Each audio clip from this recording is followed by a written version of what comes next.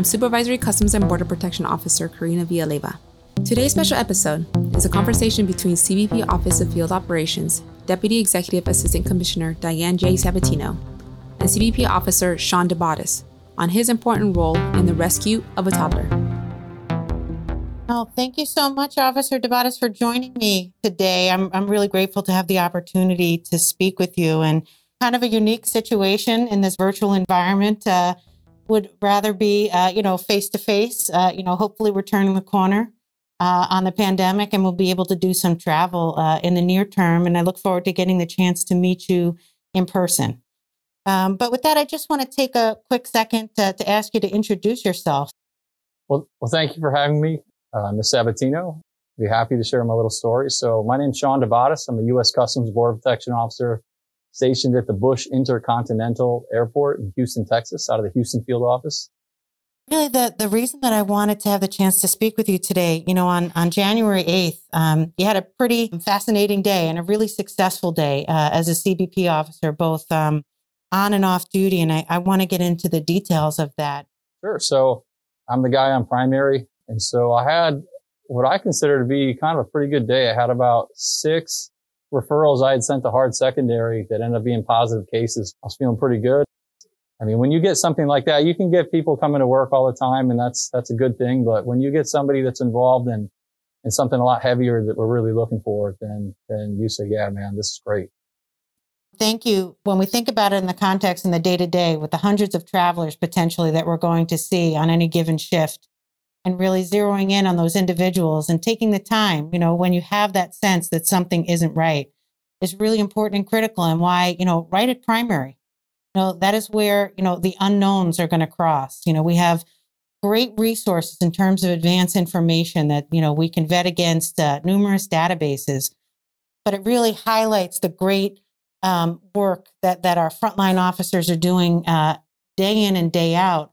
And determining that intent. And at the end of your shift, when you departed, it's one of the things we talk about is that the law enforcement mindset is 24/7 mindset.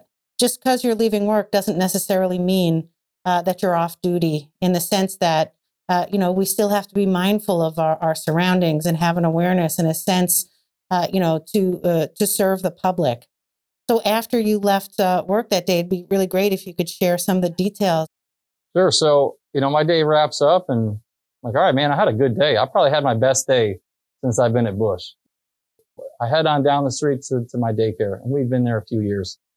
And at the daycare, it's, you tend to know the parents, right? We all come around the same time to get our kids. I just quickly overhear as I get out of my car standing up, hey, there's a kid in the car. And I'm like, my interest is piqued. I turn my head a little bit. The guy goes, what do you mean? He goes, I don't know. There's a kid in the car alone. And then after the gentleman says that, the guy who I don't recognize, who's out of place, turns around and just kind of sheepishly walks off towards, kind of like a strip mall of businesses that's across the way. And I'm like, what? So at that point, I go to the parent, who turns around and he's going to walk up to the daycare because the gentleman has just left, right? Who reported this. And I say, hey, what did he say to you? And he goes, hey, he said there's a kid in the car. Well, I look at the car, and it's kind of a brand new white Toyota RAV4, and it has a temporary paper plate. And so I asked the 2 moms that are in line, I said, hey, is that anybody's car? And they say no. So we got to the point where none of the moms said it's their car. The gentleman who reported it has just kind of sheepishly walked away, looking back maybe once or twice. And I say, in my head, we got something going on. So I asked the director who was there, hey, do you recognize the vehicle? Because she had just brought a child out. She goes, no. And so we ran over to the vehicle and opened the back door, and there's a 2-year-old, about to be what it looks like, a 2-year-old little girl sitting in the back of her car seat, no buckles on, and nobody else in the car. And then we open the front door, and there's a purse just sitting in the front seat. And I'm thinking to myself, oh God, I was like, this guy, why did he just report this and walk away? So given an instinctual thing, but then CBP's training to kind of understand there's a situation going on, react to the situation, and then do something about it. So I grabbed my phone out. I called 911 right away because I'm thinking this guy walked away. He's a potential suspect. He can't get that far. I call 911. I report all the information to dispatch, what the gentleman looks like, what direction he went in, our scenario, where we are, location, all the things they ask you in a 911 call. And they give me a general term. They say, hey, we have a constable coming down the road. So I'm not on the phone maybe a minute and a half, and I see the constable and I flag him down. And as the constable pulls in, he lets me know, hey, I just got a call that there was a kidnapping. I think these two calls are related. And I said, you know what? Yeah, they definitely are, but maybe it's not a kidnapping because, if you're going to kidnap, you're not going to leave the child in the car. So anyways, at that point in the story, I'm hung up with 911. The gentleman, the constable, he says, hey, would you mind canvassing the area real quick? Now, so everybody knows this. I'm in a cover shirt. I have my class 2 uniform on like you see now, but I have a cover shirt on and I have my duty weapon on my side. I let him know when he shows up, by the way, that I'm off-duty law enforcement. I work for U.S. Customs. I don't want to identify myself. And I say, hey, look, I'll run to these businesses. Maybe the guy jumped into one of these. So I run over to Sonic, which is your local burger place. And then there's a Vietnamese place. And then there's a few strip malls in there. And I just say, hey, this is what's going on. There's a gentleman who police are looking for. They're all on their way. If you see this gentleman, have you seen him? No, nobody saw him. And if you do see him, hey, keep him in the restaurant for a minute, so we can get the guy. And so my last stop is Whataburger. And they say, hey, we just had a policeman in here. I said, okay, you know the situation? Yeah, we're looking for this guy. So as I'm coming out of Whataburger, I see about 4 or 5 police cars go into what's called Culver's. And in my mind with CBP, I'm like, oh, they got him. All the cop cars converge into one point. They know where he is. I run back to daycare. I say to the constable, hey, do they have him? He goes, they got him. I said, great. So I said, you know what? And I asked the other parent, I said, hey, would you mind staying to ID the suspect and write a statement? Because at this point, they're doing radio chat and saying, yeah, he just admitted to being involved with this car with this little girl. So from that point, I just basically, I'm saying, okay, good. This is getting wrapped up. Now, what I left out of my story is that before I left to go kind of canvass the area, the constable told me, hey, just so you know, there was a phone call of the kidnapping, right? And he said real quick, he said, I think a lady had gone in a store and left her car running. So the mother of the child, unbeknownst to me during all this stuff, had pulled over somewhere, I think up the road off the highway, gone into a salon thinking I'm just going to be in for a second with her car running unlocked. This gentleman jumps in the car to steal a car. And then I think once he realizes that he's in over his head, there's a child in the back of the car. He tries to say, hey, I made a bad move. How can I maybe fix this, right? Because he goes to a daycare. He tells somebody about it and he tries to kind of get away. Couldn't believe it, but there was like a lot of helicopters and news media. And I was shocked at how fast that these guys got on scene. But you take a situation, Miss Sabatino, that's like, that could be one thing or another. I mean, it could have ended horribly worse. If it was a true intent to kidnap somebody, I mean, it could have been terrible. But given the fact that we're lucky that it wasn't summertime because people don't do well in the heat in cars, especially little kids. We made a good reaction to something. I hope to think nobody would just turn their head and walk away about. And really, like, we took a situation that evolved and we're able to take care of it in a quick amount of time. I'll tell you, as a parent and certainly you understanding the terror that the mom must have felt when she realized that her child was missing and not knowing for whatever the period of time was, even if it was for just a few minutes. The idea that you were there and identified, the situation as quickly as you did. And let me ask, when you talk about, your instinct to take care of something, was there any specific training that you think kind of kicked in? And, in the moment, it's interesting, that's when training does kick in. It's not something necessarily that you think about applying in the scenario. We go through many exercises, but what was it in particular about your training you think that made you as successful as you were in this? And certainly retaining the information about what the individual was even wearing, and exactly. Exactly. One of those things. Yeah, exactly. When we do report writing, I mean, we try to give details. We do active shooter training, but basically, I mean, CBP in a general sense tries to tell you, hey, pay attention to your surroundings. I'm sure most people do. Most people look around, they do things. Law enforcement certainly does things like when most law enforcement folks go into a restaurant, they sit down so they can see the door a lot of times. I mean, that's a thing.